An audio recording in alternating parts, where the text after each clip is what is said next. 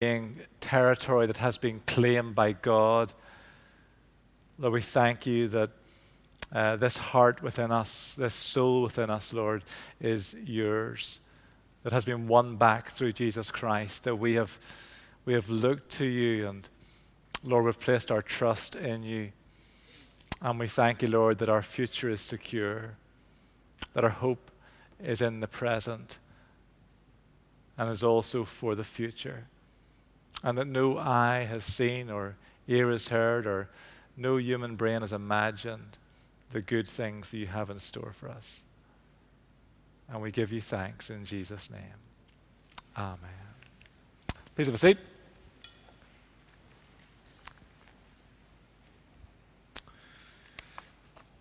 There were a couple who in the 1920s were missionaries, Christian missionaries in Ecuador, called Raymond and Edith Edmond. They married in 1924, and within a year their baby son Charles was born. Everything was going really well. God was blessing the work. The present and the future looked bright. And then all of a sudden, Raymond fell extremely ill. His doctor, who was a specialist in tropical diseases, said that Raymond had contracted typhus fever and that he would die in a very short space of time. Due to the hot climate, the funeral service was planned for that same day at 3 o'clock in the afternoon. Edith began dyeing her wedding dress black in preparation for her young husband's funeral. 3,500 miles away, north of Ecuador, in Massachusetts, Raymond's uncle Joe became deeply troubled. He knew nothing of his nephew's predicament, but he couldn't shake off the sense that he was in some type of grave danger. Joe was attending a Bible conference, and he was so stirred up, so troubled by this unforeseen sense of danger for his nephew, that he persuaded the 200 delegates at the conference to forego the agenda of the day and instead to engage in urgent intercession for Raymond to be delivered from evil. They prayed intensely for hours. They fasted from lunch. They continued until the middle of the afternoon, when they sensed their prayers for the desperate need unknown to them 3,500 miles away had been answered, and a deep sense of peace came across the 200 people gathered. Raymond himself sensed that he was dying, although he was unaware that people were busy preparing for his funeral. He became aware of what he described as a presence that slowly entered the room, rising from the ground up to the level of his bed. Soon it completely filled the room. At first, Raymond wondered what this influence or presence might be. He later wrote, "Then I knew what it was, for in those moments I experienced a sweet sense of the love of God in Christ, such as I have never known before in all the years of my life. It is sufficient to say that I have no fear of dying. Heaven is home to the believer, to the one who has become a child of God through faith in the Lord Jesus Christ." Raymond was not buried that day. He wasn't buried in the days or weeks ahead of that either. Edith never wore the wedding dress that she had dyed black. Raymond regained consciousness and was completely healed. The remainder of his life and fruitful life were characterized by a sense of God's presence and a never-failing good cheer. He became the president of Wheaton Theological College and a mentor to Billy Graham, who said of him, "We will never know the full evaluation of his life and ministry until we stand at the judgment seat of Christ. But I still have to say that he was the most unforgettable Christian I ever met." The Bible is clear. We are at war. There are two kingdoms, the kingdom of light and the kingdom of darkness, the kingdom of God and the kingdom of Satan. The Bible is crystal clear. Jesus is crystal clear about the reality in which we live. Jesus said, "The thief comes only to steal and kill and destroy." When a 25-year-old missionary in Ecuador is about to die of a severe tropical disease, and his uncle, 3,500 miles away, has to be supernaturally alerted to the problem and gather people around him to pray, then we can be sure that there is a supernatural battle waging in this world. Jesus said, "I have come that you and I may have life and have it to the full." And so through the earnest prayers of those in that conference in Massachusetts, Satan's plan to cut short a life full of potential and potential fruitfulness was not only thwarted, but was also overturned. His plan rebounded on him, because not only was Raymond Edmond healed that day, his life was profoundly touched by the love of God. The rest of his life was changed by that day in that bed in Ecuador.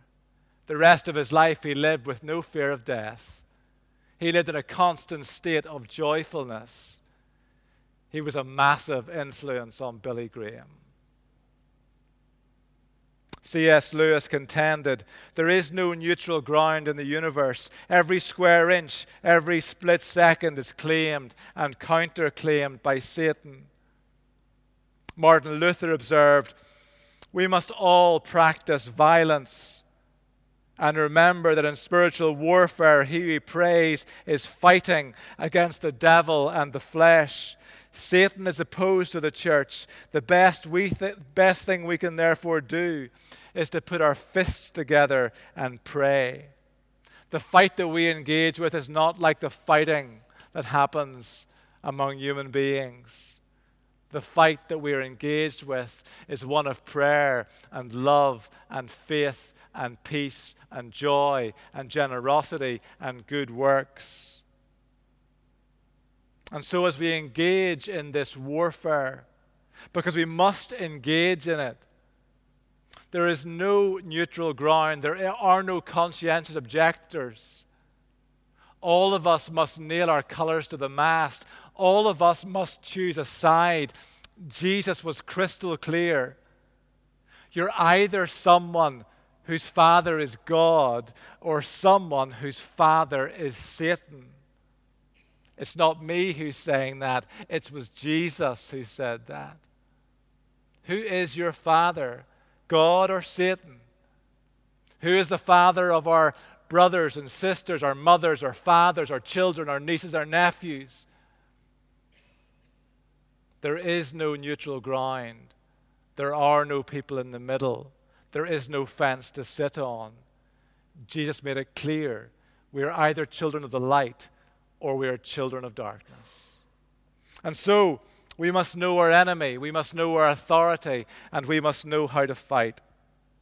In terms of knowing our enemy, Peter said in 1 Peter 5, "Be alert and of sober mind. Your enemy, the devil, prowls around like a roaring lion, looking for someone to devour."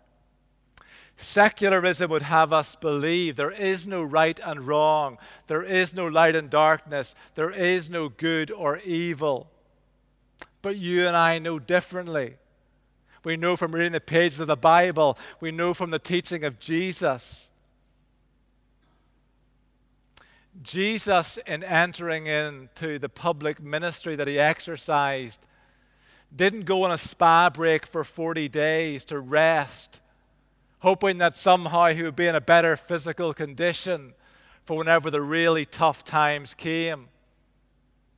Instead, he fasted and prayed for 40 days. He went into hand-to-hand combat with Satan. He wielded the Word of God with every temptation that came his way to short-circuit his purpose for good, his call for the ultimate redemption of human beings. There is a war on and there is a way for us to fight. In his ministry, Jesus addressed demons and cast them out to set people free, because he came to set the captives free and to heal those who were under the control of Satan. We know that we engage an enemy in which there is the sin, the world, and the devil. We know that as we engage this enemy, it is pervasive and it is subtle. It is powerful. We know that there is sin to overcome, that the evil just isn't out there. The evil encroaches in here. And so the place where we start fighting is here, in our own human heart, in our own thinking, in our own behavior. And then there's the world, the structures of evil that persist, the cultures that are there.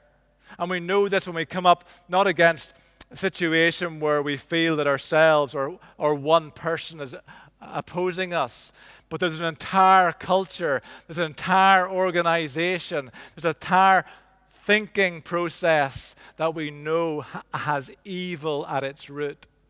And so Paul said, our struggle is not against flesh and blood, but against the rulers, against the authorities, against the powers of this dark world, against the spiritual forces of evil in the heavenly realms. Theologian Stanley Hauerwas says, evil is large, it's cosmic, it's organized, it's subtle, it's pervasive, and it's real. The powers never appear as evil. They never appear as coercive. The powers always masquerade as freedoms that we have been graciously given, or as necessities that we cannot live without. So we must know our enemy. And we must also know our authority, because Christ lives within us. We have invited him to become the Lord of our lives, to be seated in authority in our lives. And so as children of light, we emit light. As those who have received the living stream of God's Holy Spirit, streams of living water are flowing from us.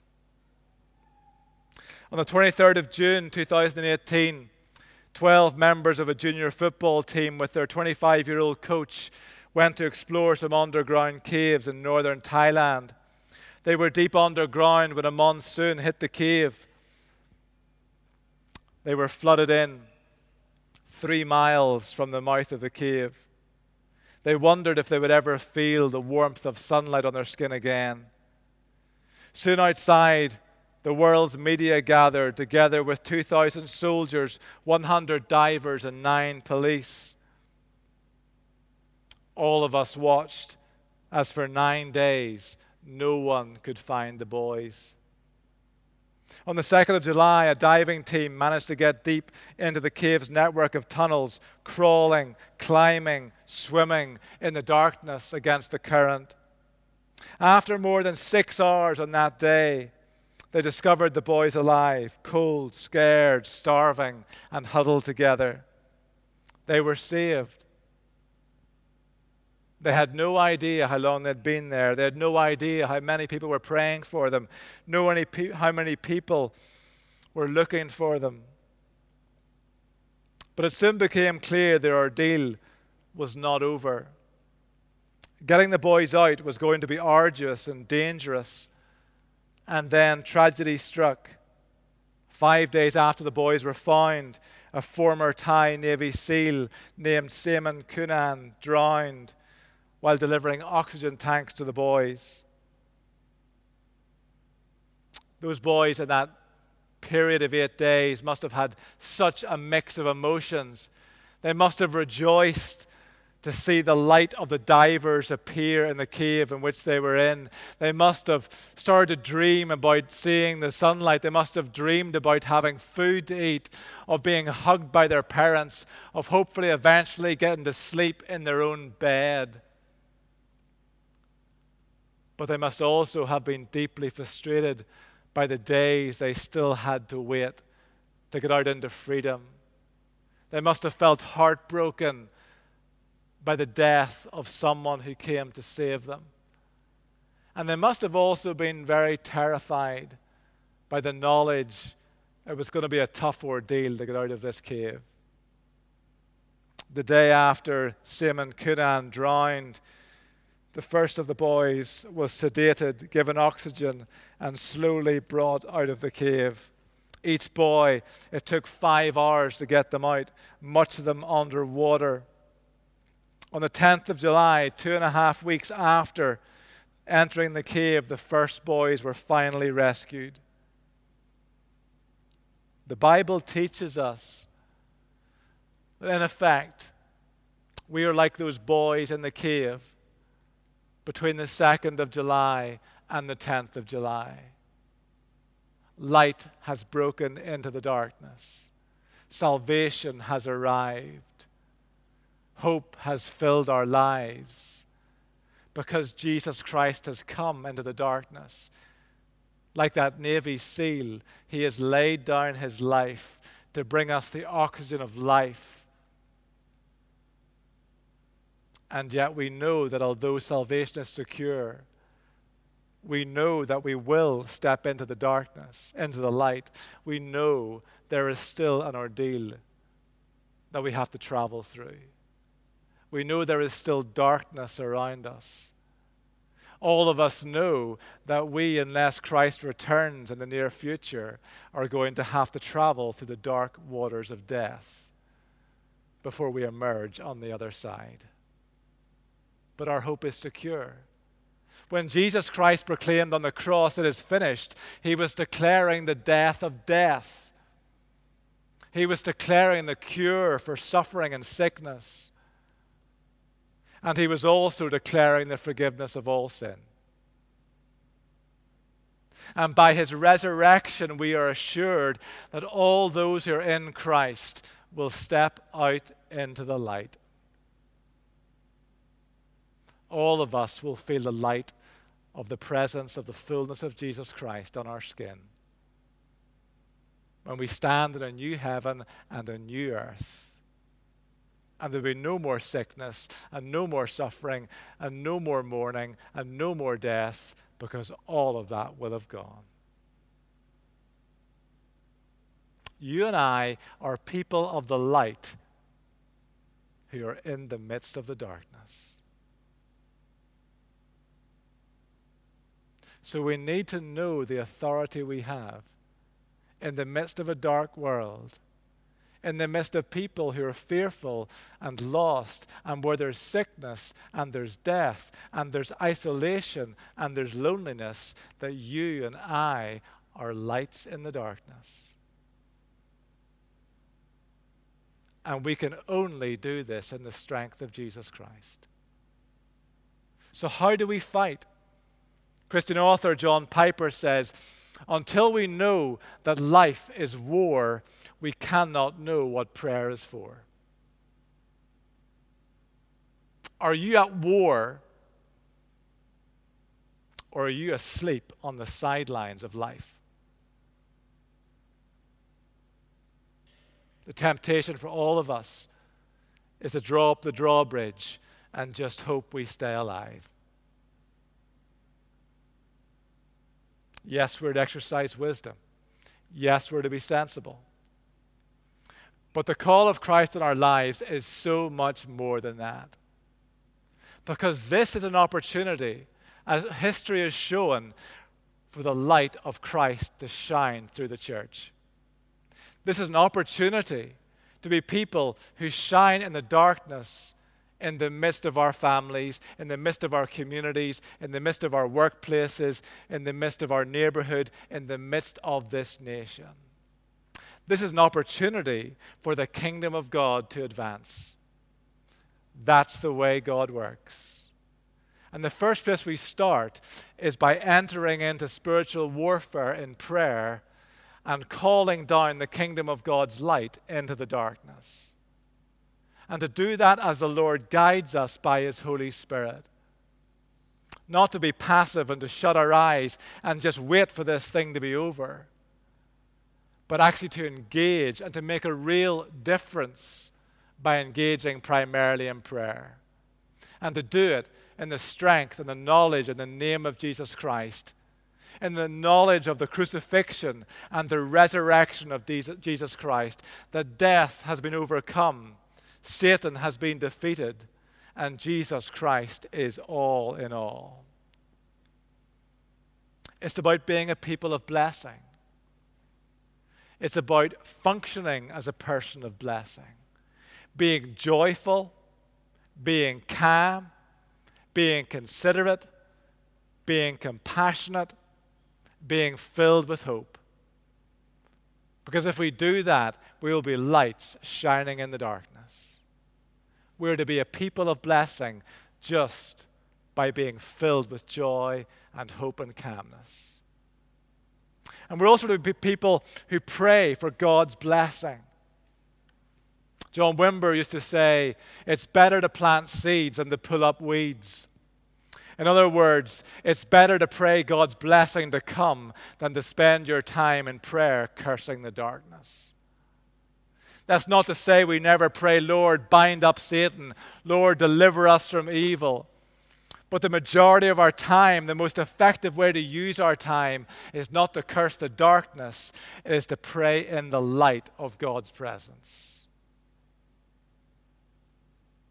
And also to be people who speak blessing.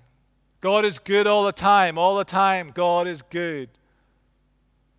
Let's monitor today and the days ahead. How much negativity is there coming across our lips? How much are we pressurized and acquiesced into speak doom and gloom and darkness? Because if we do, we only add to it. That's not to say we're not real. It's not to say we don't watch the news. It's not to say that we don't take wise measures. Not to say that we don't follow government advice. But there's so much more for us to step into as God's people.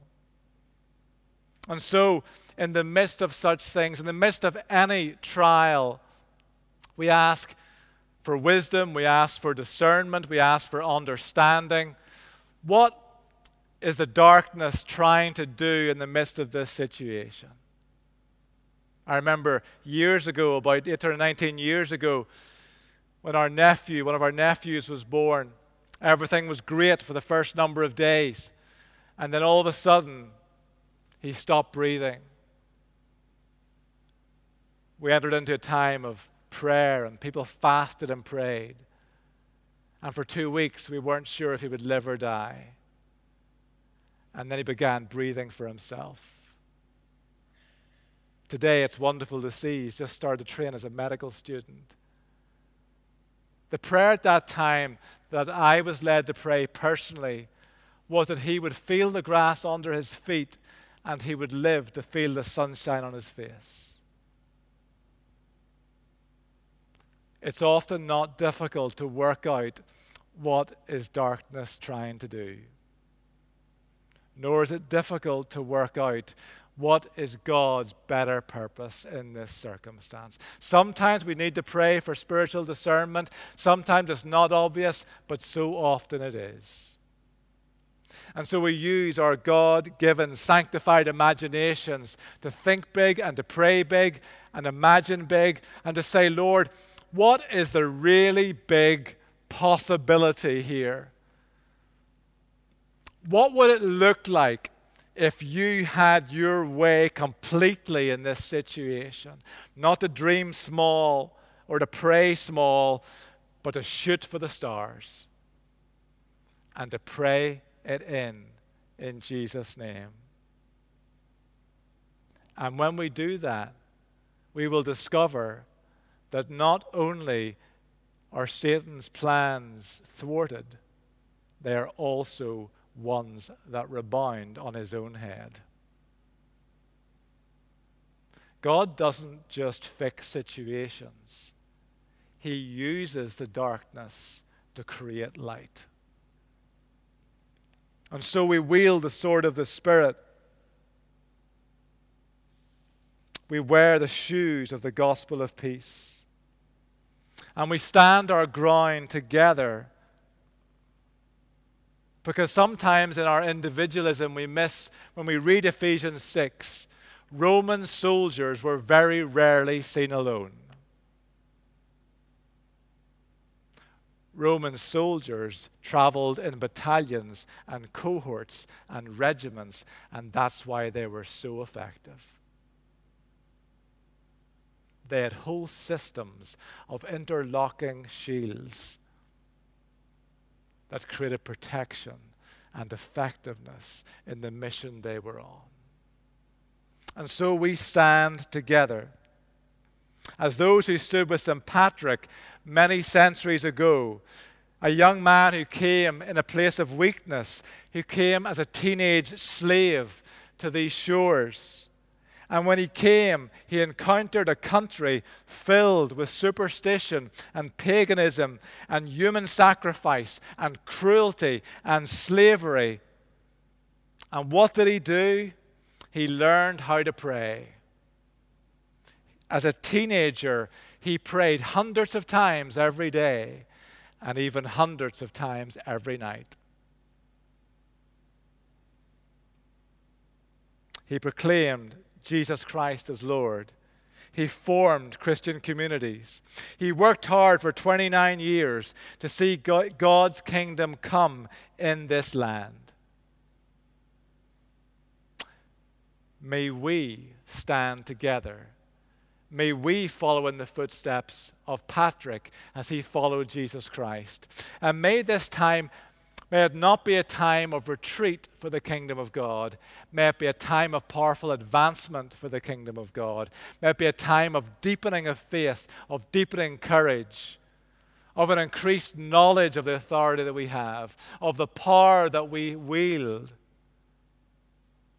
clad in the armor of God, standing together and transforming our world. Shall we stand?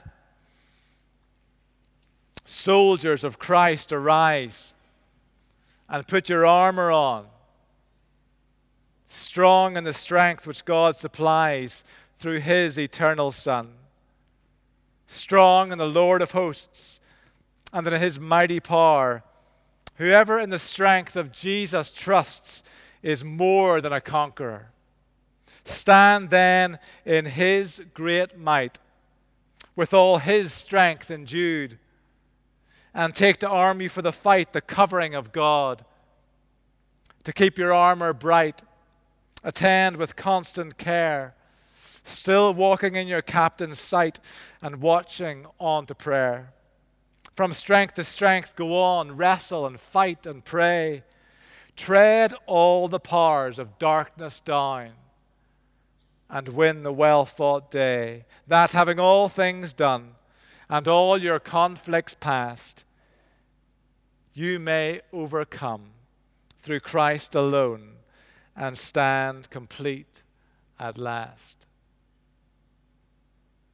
Heavenly Father, today we claim the victory of Jesus Christ afresh over this land, over this world, over this town, over our families, over our neighborhoods, over our workplaces, over our friendship groups, over this church, over ourselves. May your light of wholeness and health and blessing shine.